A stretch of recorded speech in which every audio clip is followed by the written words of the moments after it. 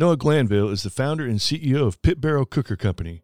After serving as a Navy corpsman attached to a Marine Corps unit in Iraq, he returned home and started what is now a very popular brand in the outdoor cooking industry. Through grit and determination, Noah continues to successfully navigate one of the most competitive industries. Coming up next on Veteran on the Move. Welcome to Veteran on the Move. If you're a veteran in transition, an entrepreneur wannabe, or someone still stuck in that JOB trying to escape, this podcast is dedicated to your success. And now, your host, Joe Crane. Service isn't just what Navy Federal Credit Union does, it's who they are. That's why Navy Federal created tools to help you earn and save more. Learn more at NavyFederal.org/join. All right, we're talking with Navy veteran Noah Glanville, founder of Pit Barrel Cooker Company. Noah, thanks for being here today. Looking forward to hearing all the good things you're doing with your company, and of course, barbecue is one of my favorite things. So, I really want to hear about that. Before we get started, take us back. Tell us what you did in the Navy. Well, thanks, Joe. I appreciate you having me on. I was a Navy corpsman with the Marine Corps. Had the pleasure of serving with, for most of my career, 1st Battalion, 5th Marines. And it was some of the best and worst years of my life, for sure, but mostly because of combat. But, an amazing journey, and made some really good friends, lifelong friends. Yeah. How many years were you in the Navy?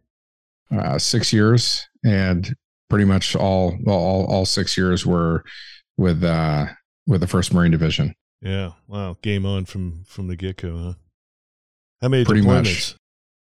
Much. I was overseas. I went deployed to East Timor. That was kind of the first little conflict we were a part of. And that was, I guess 90, 99. And then Iraq, and then got out, and I guess still had a desire to go back over, and then went to work for Blackwater, and that's a whole nother chapter of my life. Oh yeah. Wow. Okay. Awesome. Well, talk about your transition out of the Navy. Was it planned? Did you have a lot of preparation ahead of time, or did you prepare, or was it just something that happened real quick for you? I think that I was ready to get out. But I wasn't quite sure what the long-term effects or short-term effects were of PTSD. And I talk openly about it because I think it's important. I knew I wanted to get out, and I was kind of always an entrepreneur at heart. I always had a lot clearing business or weed eating or something going on when I was little, and realized from a young age that, I wanted to bid on the job, or I wanted to kind of be my own boss and have more control.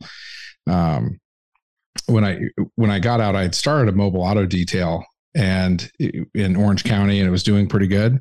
And then the ordinance said that you can't have any water go down the drain. And so that made it very difficult to have a mobile auto detail and wash cars and not have water go down the drains. So we dealt with mats and things to try to retain the water, and nothing was very efficient. And so got out, and then went to work for a company called Extra Lease. And that was, a big Berkshire Hathaway company, big corporation. And I did well on that. I moved up through the ranks, if you will, pretty quick. Became an operations manager, but that's still, and it was a great experience. But I believe that that was something that it was just one more underline of, you need to do something. You need to start a business, and ultimately, my wife and I, we decided to come out with a product and go all in with it, and we definitely have, and that's the Pit Barrel Cooker today. Yeah. And so you hadn't ever produced a product or sold a product before, but your first idea, the Pit Barrel Cooker, is what you're still selling today. It is, and that's actually the way you frame it up is kind of an interesting lens to look through, because never having an idea of retail, and not only did we go into the retail business, but we jumped in head first and touched every aspect of business and trade, from negotiating the raw material good to the trip that it takes importing it into the United States. We export, we ship all over the world to different distributors. But then once it gets here, the marketing, the development, the operations, logistics, wholesale, retail, distributor model, everything, dealing with the buyers, we handle all of it to the customer service, to it ending up on the consumer's door. Yeah, what a learning curve that's been. How long have you been? When was the first idea of the pit barrel cooker? I would say is right around early 2010, 2009. Oh, okay. When I started, and my goal, excuse me, I was contracting for Blackwater at the time and overseas. And I thought I was saving my money to go to culinary school. I always loved to entertain, and thought I want to open up a restaurant. And everyone said that's probably the worst way to go, or the easiest way to go broke, rather. And they're probably right. And so I said, well, what is it about entertaining and food and cooking and that really intrigues me? And that's just the act in doing it. And I could cook anything on a hibachi or any kind of grill, but I thought if we could take the guesswork out and truly make something that's affordable, that we're not gouging the customer, and is simple. And our product, I really truly believe is. And if we could do that, maybe we really have something, and possibly put some intellectual property behind it and really increase the quality with the coating so it lasts. What then?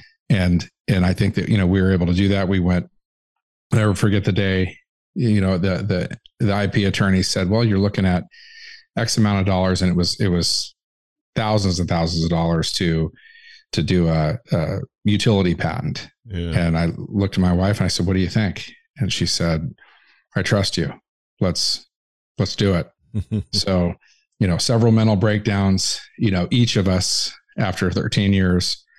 And I think we'll get kind of more into that with, risk adverse and taking chances of an entrepreneur, and literally coming out. I mean, I just lived through combat, still operated in Iraq and Afghanistan as a contractor. So I didn't know anything else as far as taking chances. And I think you definitely have to be willing to take chances, or you most certainly do as an entrepreneur. And I think that's something really, really important to point out and talk a little bit about. Yeah. As a member-owned not-for-profit, Navy Federal puts members at the heart of every single thing that they do. Low fees and great rates, resources to help you crush your financial goals, 24/7 access to stateside member service representatives with award-winning customer service. Members can enjoy earnings and savings of $473 per year by banking with us, an average credit card APR that's 6% lower than the industry average, a market-leading regular savings rate nearly 2 times the industry average. Learn more at NavyFederal.org/offers. Navy Federal is insured by NCUA. Navy Federal reserves the right to change or discontinue promotions and rates at any time without notice. Dollar value represents the results of the 2022 Navy Federal Member Giveback Study. Credit card value claim based on 2022 internal average APR assigned to members compared to advertised industry APR average published on creditcards.com. Value based on 2022 internal regular savings rate average compared to the 2022 industry regular savings rate average published on the FDIC.gov. Experts say that China is hoarding a massive amount of food. They will soon have over 2/3 of the globe's corn reserves, over half of its rice, and over half of its wheat. But when asked about it, China lies. One China expert says they, of course, will never admit to something like that. Well, what does China know that we don't? When it comes to the global food shortages, China is the canary in the coal mine. You see, China is the world's #1 food importer. They rely on the rest of the world to keep their people fed. So they can't afford to mess up, or there will be riots, civil panic, or even worse, when over 1 billion people can't eat. What does that mean for Americans like you and me? 2 words: food shortages. That's why it's a smart idea to stock up on the kit of the best-selling 4 Patriots survival food. Create your own stockpile of the best-selling 4 Patriots survival food kits, hand-packed in the USA, These kits are compact and stack easily. They have different delicious breakfasts, lunches, and dinners. And their 5-star reviews on the website rave about the flavor and taste. Right now, you can get 10% off your first purchase of 4Patriots survival food by typing in the code VETERAN at checkout. Just go to 4patriots.com and use code VETERAN to get 10% off your first purchase of 4Patriots survival food. That's 4patriots.com. Use code VETERAN. Skip trips to the grocery store and count on HelloFresh to make home cooking easy, fun, and affordable. That's why it's America's #1 meal kit. A busy fall schedule doesn't always leave you with time to spare. And with HelloFresh, you don't need to spend all evening in the kitchen to whip up a wholesome meal. With their quick and easy recipes and 15-minute meals, you can get a tasty dinner on the table in less time than it takes to get takeout or delivery. And of course, HelloFresh is much healthier than any takeout or delivery. HelloFresh is more than just dinners. You can also stock your fridge with easy breakfasts, quick lunches, and fresh snacks. Just shop HelloFresh Market and add any other tasty, time-saving solutions to your weekly box. We love the variety that HelloFresh gives us. Go to HelloFresh.com/50veteran and use the code 50veteran for 50% off, plus 15% off the next 2 months.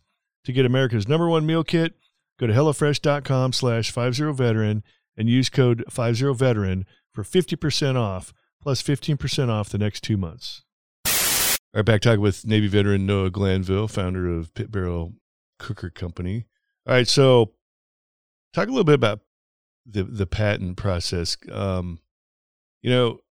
Sometimes people think it's all about the patent, and you do have to protect your stuff, of course, but I used to be a member of this inventors group in Kansas City. I go to their meetings once a month, and their badge of honor was, their red badge of courage was how many patents they have hanging on the wall. And I was an Amazon seller at the time, so I grabbed a few of these guys' products and had them produced and started selling them on Amazon. And I always used to ask these guys, I'm like, well, you got 4 patents. So how much money have you made? Well, I've never sold them. It's like the inventors group, the creme de la creme was actually getting the patent. It wasn't like anything beyond that. And that is the difference between an inventor and an entrepreneur. An inventor invents things. An entrepreneur takes something and figures out how to go make money on it, or how to get it to make money. And that's I used to run into, all of them were that way. I'm like, hey man, we could get this thing made over in China. Oh, I don't want it made in China. Okay. Where do you want it made? Well, I just make them in my garage. I'm like, well, how many have you made so far? I've made 10 in the last year. So it takes me about a month to make one, and can you imagine making you in there carving out your own pit barrel cooker on your own? These guys get so wrapped up around the patent thing. But if you come out with something like your product and you don't have a patent, someone knocks it off, and then maybe you're out of business. So talk about the your experience with the patent process. Yeah, Joe, it's such an interesting topic. And I think you could talk for hours about intellectual property and the patent process. And do you do it? Do you not? And I couldn't agree with you more. There's folks, you walk into the office and you see all these patents on the wall and nothing's been done with any of them. Yeah. And I think it's some people look at it as a badge of honor, like they're an inventor, and, not taking anything away. At least they went through the process. And I think that from our standpoint, I can only speak from my experience. We overprotect. So what you call overprotecting, and that's probably going a little bit too far with protecting. We had some interesting things happen in the early stages of our business that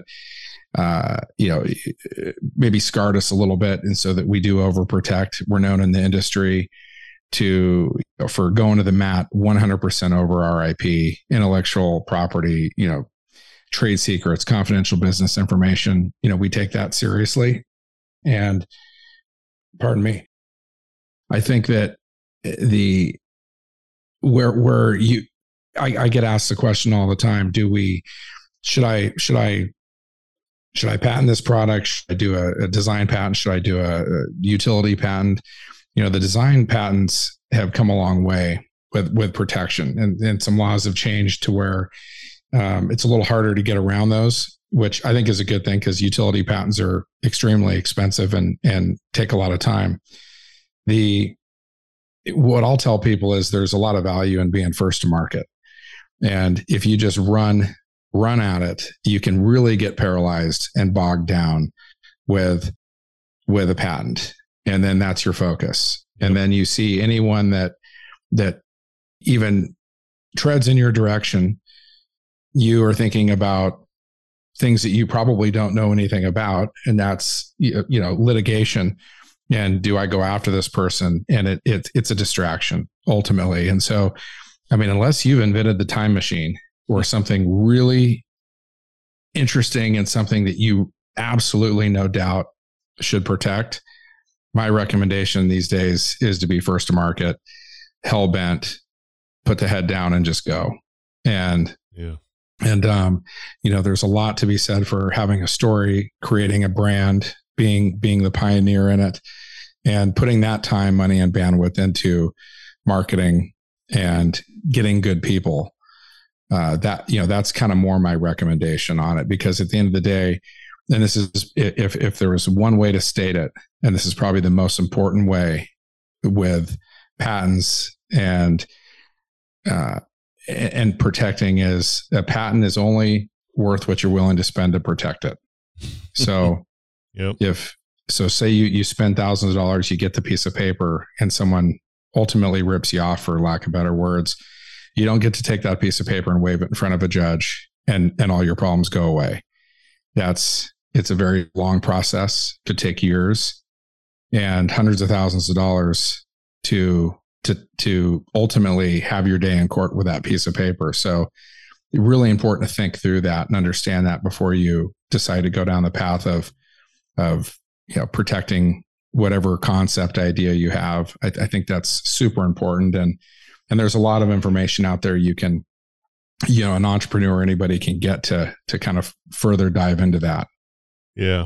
I got an Amazon seller buddy that he took his competitors to task, and he ended up getting quite a bit of money out of it, because like Amazon locked all the competitors' accounts with the money in the account, and he was able to get most of that money. He had to give some of it back to like one company, but all the rest of them were small time people, and they're like, oh, all right, and they just took off and left the money. And but still, it was like a 2-year process, to finally have it all flush out. But and I know of other people that have taken people to court and taken them to task, and in the end, it's not like the company has to give you a bunch of money because of what they've done. It's like, okay, I guess we'll stop then. At like 2 years and all this money you've spent, and almost the best you could hope for is they just have to stop. So yeah, first to market, you're way down the road before anybody else is able to even follow you. There, one thing about the Inventor Group, they knew of this individual who's like in the New York area, and the way he found products to copy was he would go on I can't think of the name. What are those funding websites where you're like, I've got a great idea, would you like to help me take my idea to market? GoFundMe or something like that. The GoFundMe, that's a newer one. Like what was the original one? I can't remember the name of the original. Well, you could ask people to fund anything. Like, help me fund writing my book. Help me fund doing this. Help me fund doing that. And any ones that were like got way more money than they ever asked for, and all of a sudden were like extremely popular. Those are the products that this guy would take his people and he would copy the product. Sometimes he'd beat the people to market with their idea, because he would just go on these websites and this is going to be really popular. Look at people's boom, and he would beat people to market. that was his MO. People are divulging their great ideas on these websites to get funding, and he was swiping them off the top and running ahead of them with it. For sure. And it's interesting. I mean, if someone really was perplexed on whether or not, they come up with an idea and they believe it's novel, there are a lot of ways you can kind of tie things up for a number of a year or two, that gives you a chance. You don't have to spend a lot of money up front. Provisional patent, you can just apply for a design patent, and it's not super expensive. And it gives you kind of a placeholder, and is a notice to other larger companies that they can't see the patent. It's not public. They just know that there's a patent pending, and that's not a bad idea and good protection. But boy, jumping into a utility patent right out of the gate for someone that's just trying to get their business going is definitely a big consideration. Because you're going to spend thousands of dollars in a couple of years trying to get that patent, where somebody else takes the idea and run with it, and they're way down the road, and you're still worried about trying to get your patent. So, but yeah, you can start the process and keep on moving forward with the product if you're able to do both in a parallel way. So, anyways, enough of that boring patent talk. But it's always great to protect yourself and your stuff, but sometimes you can get too wrapped up in it and end up shooting yourself in the foot or getting nowhere with it. So something to think about. So talk about like where'd the original idea for your cooker come from? Like, did you make a couple by hand on your own, or how'd you fashion the first few of them? Sure. I've always known that the drum cooking environment, and where I'm from, cooking in drums, has been something that, people have done. There's also places in Virginia and different places spread out throughout the country that, people have used just different, drums have been around a long time. So they're kind of a natural apparatus, if you will, for a cooking environment, whether they cut the bottom completely out or they whatever fuel and heat source you use at the bottom. So I've always known that a vertical, heat goes up, that environment was always very consistent. And I think the best way, the best results you get with food is time, consistency, and temperature. And if you can really control all those things, you can have a great result. And so, what's known as a pit barrel today has all those features, and it has it naturally. And you don't have to overthink it. And then if we were able to, incorporate hanging the meat vertically, which then really increases your capacity, and, the juices from the meat dripping directly down over the coals. So there's no water pan. It's not an offset. It's not a stick burner. You can then introduce something which we did, and that's something completely new. And that's known as hot and fast. So there was the low and slow, the 225, 250 textbook temperatures forever for smoking meat, and what, many would consider traditional barbecue. And all of a sudden we come out with something that is, 275, 310 degrees. And people, you would throw out those temperatures. I remember, 13 years ago, we throw out those temperatures, and the know-it-alls in the industry would say it's impossible. You're going to ruin everything cooking at those temperatures. And people would say, how do you do it? Not only is the food better and amazing, but how is this possible? And really, it's creating that environment that has a lot more humidity in that heat, which allows you to get away with higher temperature, because those juices are dripping directly down on the coals, causing that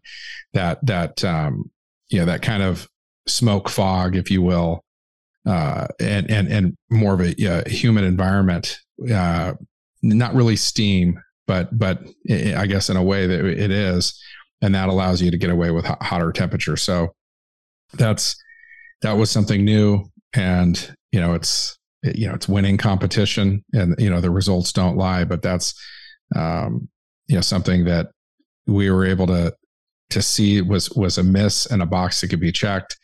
And again, it's charcoal, it's real fire, and you don't have to you don't have to plug it in. There's no apps, and so we're proud of that. And I think it's a step. And it's a step back, but in a direction that I think is probably good for our country.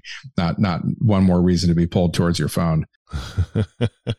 Yeah, and you can use it off the grid too, right? No electricity required. Absolutely. Yeah. So go back to the beginning days. Were you able to self-fund it all the way through? You guys have been around for a while now, so. Have you done any funding rounds, or have you been able to just build and bootstrap it yourself? We maxed out every credit card. Borrowed some money from my parents. Paid every dime back, and we through grit and hard work. I remember going into a bank and they said, "Well, what do you have?" And the short answer was nothing. I've got a car payment on a vehicle, and rent. I didn't even have my own garage. I used my neighbors to get going, and keeping your doors open, having the right connections, and being that person that is people can trust. And I've always been super passionate, and had the attitude, I'll if I don't make it, it's because I died along the way. And you have to have that perspective, to at least that's what we did. And Well, so it's been tough, but at least you don't owe anybody any money, right? Nope. Yeah. And you've been doing this for, I think you said something about 2009 or 2010. So over 10 years now, right? Correct. Wow. Yeah. Started in early 2010. Wow. And how many, is it just the main product that you guys have, or you have all sorts of other sidebar products and variations? Yeah. So a lot can happen in 13 years. We started out with our signature PBC, which is an 18.5 inch, traditionally known as like a 30-gallon drum. And then we came out with a smaller model, 14 inch diameter. And then there was a demand, for that larger, 55-gallon diameter type drum, which is a 22.5 inch. So we came out with that. But it's so, I think people were used to 55 gallons and they thought that that's what they needed. And you had to cook a heck of a lot of food and make it worth it. I mean, if you're having block parties and cooking for a lot of people, then that PBX is a great product. But if just everyday normal barbecue, just a few people or a handful of people, a junior or the traditional PBC, I mean, you can hang 8 racks of ribs in the middle size at one time. Yeah. So it's quite a bit of food. Yeah. I guess people's conception is they're used to horizontal grills and the size of what those things are, the width of them and depth. And they don't think about the vertical and how much more you can fit into the vertical concept. Sure. And the footprint. I mean, we've got, and this is kind of, relatively new, but we have, since we came out with that PBX, some in the commercial space, caterers, restaurants, venues that have to cook a lot of food, they're getting these things. And I mean, for the price, you absolutely can't beat it. And, it's commercial quality. And the amount of food you can cook in those things, and for the price, there's nothing else out there like it. So there's a lot of restaurants and folks taking advantage of that, and the food is better than anything they can cook in the kitchen or any other offset large capacity cooker. Yeah.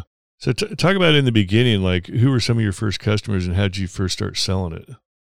Our first customers were literally butcher stores, little, hardware shops, really? Any place that would sell seasoning and a barbecue or cooking device. And so, I'd stand out and on the literally on the corner right out in front of the store, and I'd start cooking some food up and just hand out samples and talk to the public about it. And, I did that starting in Colorado. We did big tailgate games at the Broncos, and, would introduce to thousands of people, and then, and then travel around the country and kind of plant the seed in different cities and places. And then, another big way was the influencers. And we had some great influencers, from the beginning on YouTube that were a huge help to us. No kidding. So, I mean, that's like, so the hardware store that was selling your pit barrel, you just stand out in front of that store cooking meat and getting people's attention, and then people go inside and buy the smoker or the cooker.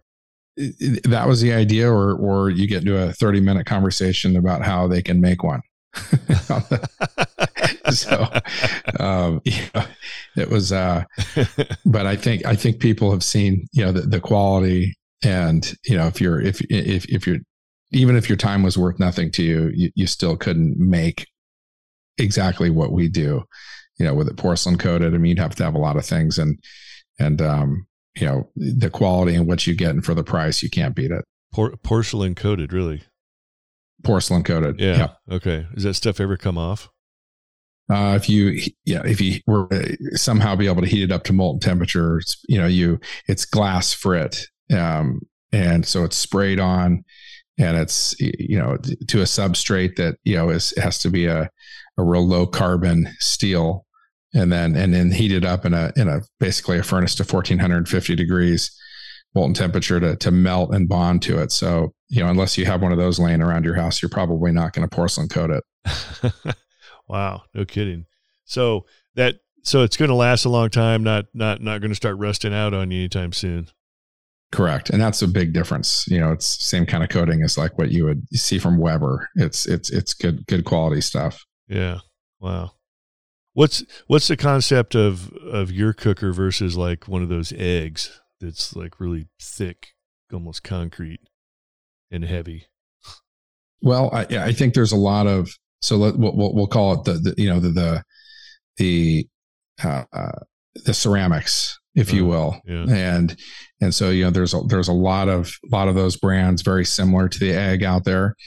I guess the biggest differences are the kind of heat environment, the capacity, and the control you have over it. You really need to know what you're doing with those, and the vent settings and the controls. If you open the lid, it can get really, really hot. And I think there's just some differences with it. There's, some folks that like it, but here's what I can tell you that's a fact. People that have those and a bunch of other different cookers, they get ours for a fraction of the cost. Yeah. And they say, I don't use any of those anymore. It's that good. I wish I knew about your product first. So it's, I think, and the price point, we don't have to, we can charge the customer a fair price, and we want as many people to have it versus, the guy that, has the expensive, ceramic cooker and the Rolex watch, and it's a statement on the patio. Yeah. We'd rather sell to just anyone that really likes the best food, and it be affordable. Awesome. Well, no, we are getting close to the end of our time here, so I want to give you the last word. First of all, how do we find Pit Barrel Cooker Company? Our easiest way, just go right online, pitbarrelcooker.com. And, but we're also real people here. There's a number you can get a hold of us, talk directly to us, and, with any questions. Yeah. And that's the best place to go buy it. It is. Yep. Right to the website. We're sold on Amazon, Home Depot, .com. But whatever works best for you. There's several avenues. Yeah. That's awesome. All right. And I do want to give you the last word. If you're talking to a fellow veteran out there, somebody on their way out of the military, looking to start their own business, whether it be service type, product type business, what kind of advice comes to mind?